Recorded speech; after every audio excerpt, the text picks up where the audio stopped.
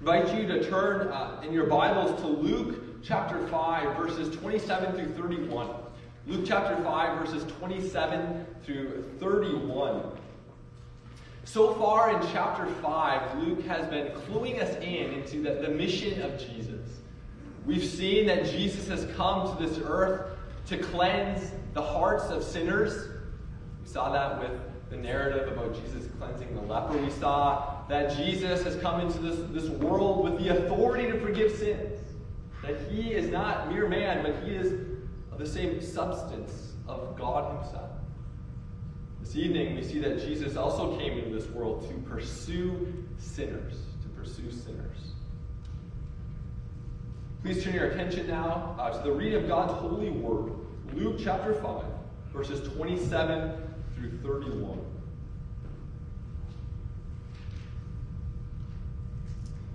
After this, Jesus went out and saw a tax collector named Levi sitting at the tax booth. And he said to him, "Follow me." And leaving everything, he rose and followed him. And Levi made him a great feast in his house. And there was a large company of tax collectors and others reclining at table with them. And the Pharisees and the scribes grumbled at his disciples, saying, "Why do you eat and drink with tax collectors and sinners?" And Jesus answered them, "Those who are well have no need of a physician, but those who are sick. I have not come to call the righteous, but sinners to repentance." The grass withers and the flower fades, but the word of our God stands forever. May he write this word upon our hearts this evening. Jesus came to this world to pursue sinners. That's the main point, the main theme that we see in our text this evening. Jesus came to this world to pursue sinners. Now imagine that upon hearing this, you'll think that this is quite a basic and obvious point. Jesus came to the world to pursue sinners. However, because it's so basic and obvious to us, it runs the risk of losing its extraordinary significance.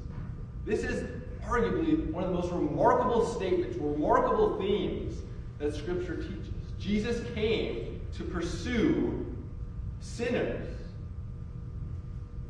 One of the great benefits of reading the Gospels is that they give living color, life and flesh to the doctrines, the truths that we profess. In fact, we've seen this already in chapter 5 of Luke's Gospel. For instance, we learned that Jesus came to this world to cleanse the hearts of sinners. And Luke taught this to us through this narrative of Jesus cleansing a leper. We've learned that Jesus has the authority to forgive sins. And this was taught to us with this narrative of Jesus healing a paralytic. And now we come to our text this evening and we see that Jesus pursues sinners. And this truth is taught to us with this narrative of Jesus feasting, dining with the very worst of society. Jesus pursues sinners.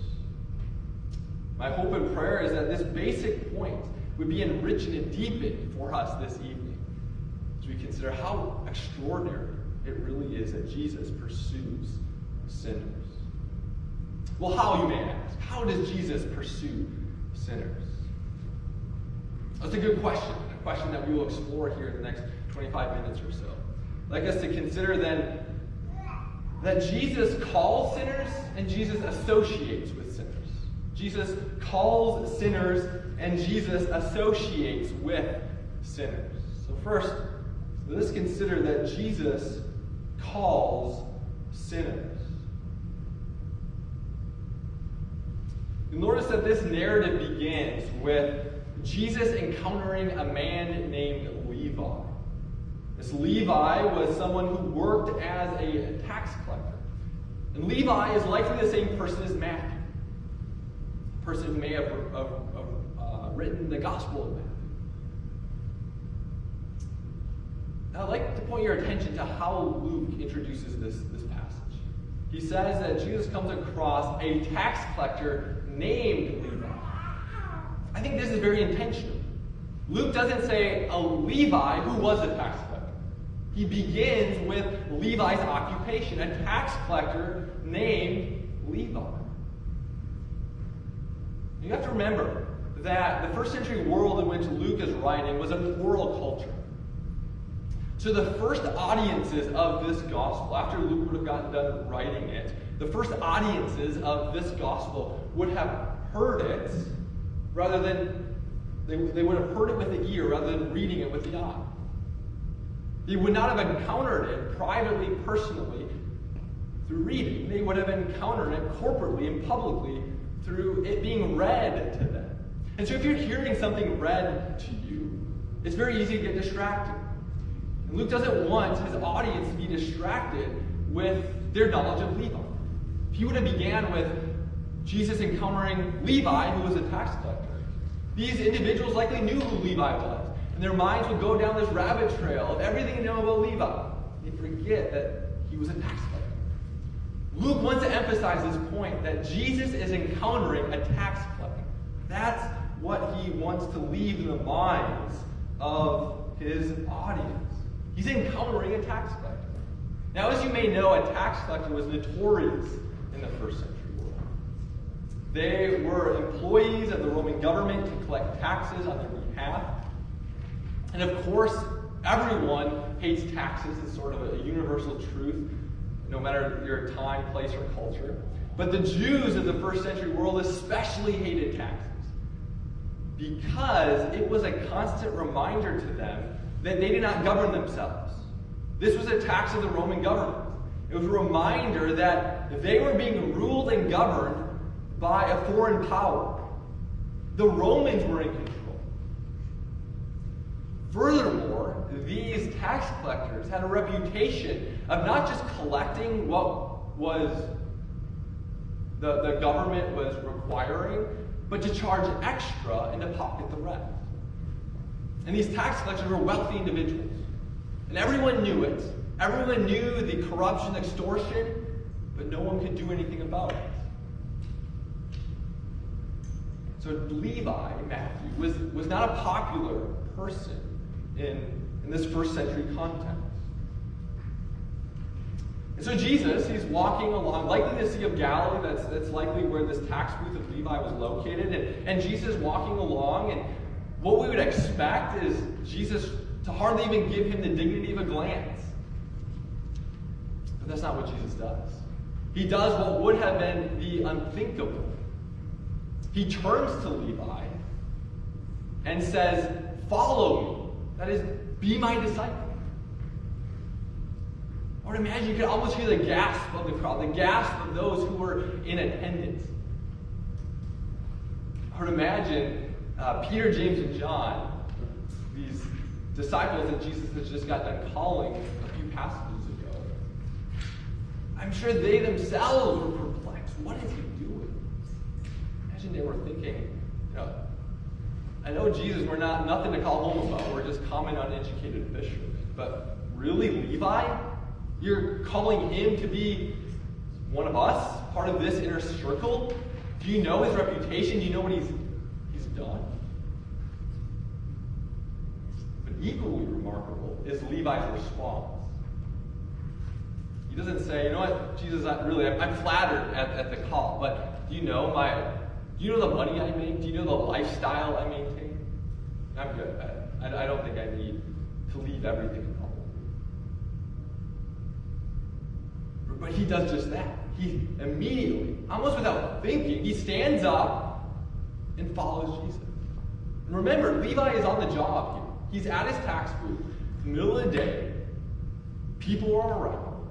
And he gets up, turns his back on this tax booth, which would have signified money, wealth, and follows Jesus. Leaves everything and follows Jesus. This is remarkable on many levels. And when we read that Levi leaves everything and follows Jesus, we have to be careful not to interpret this in an overly rigorous or a rigorously literal way, which can sometimes be easy to do. I don't think Levi was literally leaving everything in his life as he sought to follow Jesus. In fact, we'll read in the next verse that he goes back to his house and holds a feast for all of his friends. He didn't leave his home, some of his domestic life. If he had a family, I'm sure he didn't leave his family. Rather, he left his tax booth. He left everything that had to do with his sinful occupation and life. He left that behind. He turned his back on it and sought to follow Jesus. That's what it means when we read that Levi stands up, leaves everything. That is, leaves everything associated with his tax booth and follows Jesus. This is a great picture of repentance. A great picture of repentance. Repentance literally means a change of mind, or even a change of direction. What we have here is repentance being illustrated in the life of Levi. As Levi literally stands up, turns his back on this sinful life and occupation, and follows Jesus, seeks to obey Jesus and his rules and commands. That's what repentance is. Standing up, turning one's back on sin and following Jesus. This is a word that we all need to hear. This is a word that applies not only in our initial conversion, but something that applies to us each and every day. In fact, next week in our Heidelberg Catechism, we'll seek to understand what repentance really means. It's something that we embrace each and every day. Each and every day we are called to turn our back on our own tax booths, as it were, our own sinful practices, habits, attitudes, words, and endeavor after obedience to Christ. This is the life of the Christian. So, brothers and sisters, what sin, what habits, what practices, what attitudes, what ways of thinking even do you need to turn your back on this evening? What sins have been plaguing you this past week that you need to rise up, turn your back on, and seek to follow Jesus, his laws, and his rules? This is the life of discipleship, the ongoing life of discipleship. So we see here that Jesus pursues sinners by calling sinners into a life of discipleship. At this point, we may expect that Jesus preaches. He would call the likes of someone who is a tax collector, a notorious tax collector. But Jesus now takes it a step farther. As he doesn't just preach to them, he associates with them. He takes his pursuit of sinners to a whole new level. Jesus associates with sinners. So Jesus associates with sinners. Now what happens next is Levi got up from his tax booth, is following Jesus, is a disciple of Jesus now. Indeed, a momentous occasion in his life, a huge decision in his life. And he goes back to his home, which likely would have been quite nice, quite large. Again, he was a tax collector. And he prepares a great feast and invites all of his buddies over. His buddies, no doubt, were other tax collectors and sinners referring to individuals who were of the same category of tax collectors, same reputation, same sort of ignorance or rejection of God's law in many ways. And he invites all his buddies over, and Jesus as well. It's striking that Jesus attends this feast. Jesus attends this feast in the home of Levi with all of his notorious friends. And the Pharisees, no doubt, were not at this feast. They would never have gotten within a mile of his house. They hear about this. I'm sure whispers were spreading across town at what this controversial teacher has been doing. He not only has called Levi to be one of his disciples, but now he is in the home of Levi with all his buddies. Buddies who I'm sure were drinking lots of fine wine, and probably too much fine wine. And the Pharisees go to Jesus' disciples, who also were likely there. They're like, what's going on with your teacher? Why was he at Levi's house? Is this true? I think we need to give them the benefit of the doubt. I would imagine if we were there, we probably would have similar questions and concerns. In that culture, sharing a meal with someone expressed a level of acceptance of that person or that group of people who you were sharing that festive meal with. So they were concerned, is Jesus condoning the lifestyle of these tax collectors and sinners? Is he okay with the sin in their life? The overt sin in some ways, I'm sure, in their life. Furthermore, the proverb, the maxim, bad company corrupts good morals, is something that's sort of basic common sense wisdom that's known really to all people. You're thinking, is Jesus corrupting himself by doing this? Is he going against basic common sense wisdom in going to this feast, this festive feast of Levi and his friends? It's very interesting in the text that notice who responds. This question was asked to the disciples of Jesus, but Jesus himself answers. The disciples don't answer. Now, we don't know why the disciples don't answer, but I don't think it's improbable to speculate that they themselves may not have known. And furthermore, they themselves may have been asking the same question.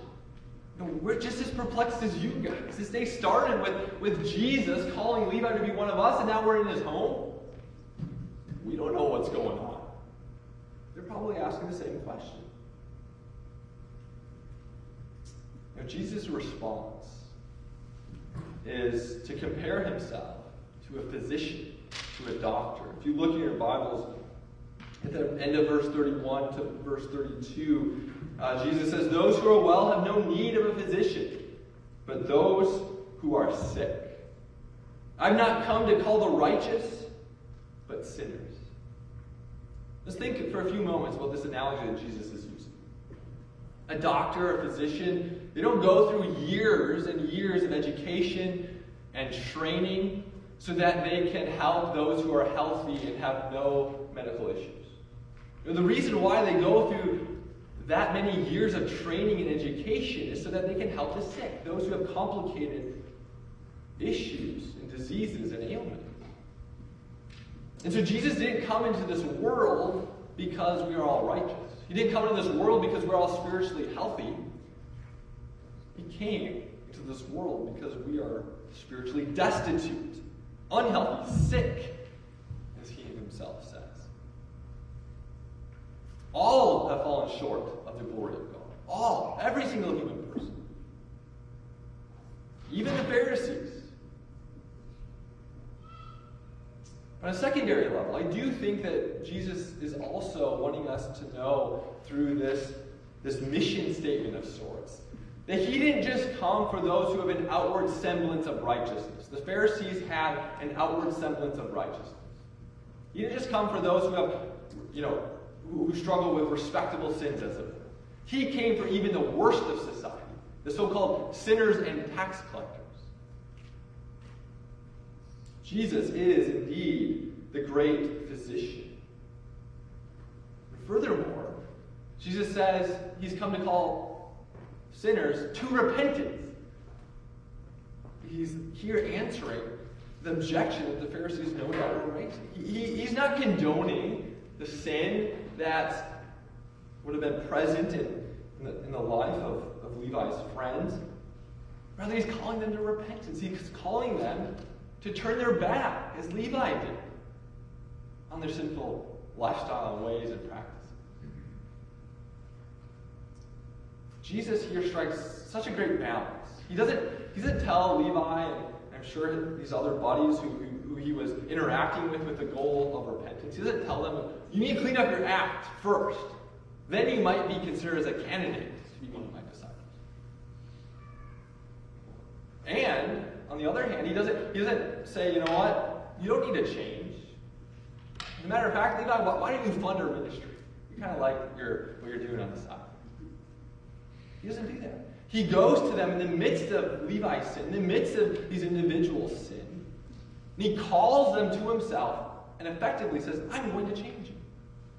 Communion, discipleship with me will lead to change. This is the call of discipleship. This is how Jesus associates with sinners. Now, as the church, as the New Covenant church, we are called, the Bible is very adamant, that we are to embrace a certain separateness from this world, a certain distinctiveness from this world. We are called a city on a hill. We are called to be a light to this world. But, like many doctrines, we also are called to a healthy balance. We're called to be engaged. We're called to balance those commands with the call to be engaged. It can be tempting for us in the midst of a secular world to embrace that separateness. And that separateness leads to a sort of Christian ghetto whereby we don't really interact with unbelievers. We don't interact with the so-called tax collectors and sinners of this world. I mean, would you have, if you received an invitation to Levi's little feast here, would you have accepted it? Or would you have thought of a convenient excuse of why you're busy then? We're called to be in the world, but not of the world. And yes, we're called not to be corrupted by the world. But yet we still have to be engaged. That's the balance we're called to. Be distinct, but yet present. And one author on this text has made a very striking point. You notice that in the Old Testament, when that which is unclean comes in contact with that which is clean, who wins? Well, that which is unclean wins, because that which is unclean corrupts the clean thing. What happens when Jesus comes into contact with that which is unclean? His cleansing power ultimately wins. We have seen this in this chapter. As Jesus cleanses the leper, Jesus heals the paralytic, Jesus calls a tax collector into his inner circle. Jesus' cleansing power triumphs over sin, triumphs over that which is unclean. And so when we, as the church, seek to engage with this world, we do so with this cleansing power of Christ. We do so with this power which is able to make that which is unclean clean, that which is sinful pure. Or to use the analogy that Paul used in Ephesians 5, when light and darkness come into contact, what wins? Light wins. Light makes that which is dark light. And therefore we are called to be a light to this world. We are called to go forth with the light of Christ, which makes the darkness light. This is how we then are called to associate the so-called tax collectors and sinners, with the cleansing power of Christ, with the light of Christ.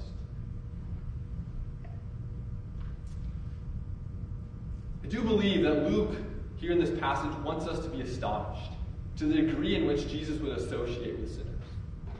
That he would not just call Levi, but then go into his home and have a festive meal with him and his buddies. We should be astonished. But this theme is only going to continue as it reaches its climax on the cross. As Jesus not only associates with sin, that is, comes into close proximity with sin and sinners, on the cross he becomes our sin. He takes every single one of your sins, not just your respectable sins, but even the sins that make you blush. He takes those sins upon himself on the cross and pays the penalty, the just recompense that you deserve to bear. And he takes that penalty upon himself so that you can now stand before a holy God, a pure God, confident and assured, with a free conscience, because you know that Christ has not just associated with sin, but has become your sin. That's the good news of the gospel. So, beloved in the Lord, Luke here is wanting to teach us that part of that mission of Christ is that Jesus has come into this world to pursue sinners. And I hope and pray that your imagination has been awakened a bit more about how extraordinary this doctrine truly is. Jesus has come into this world to pursue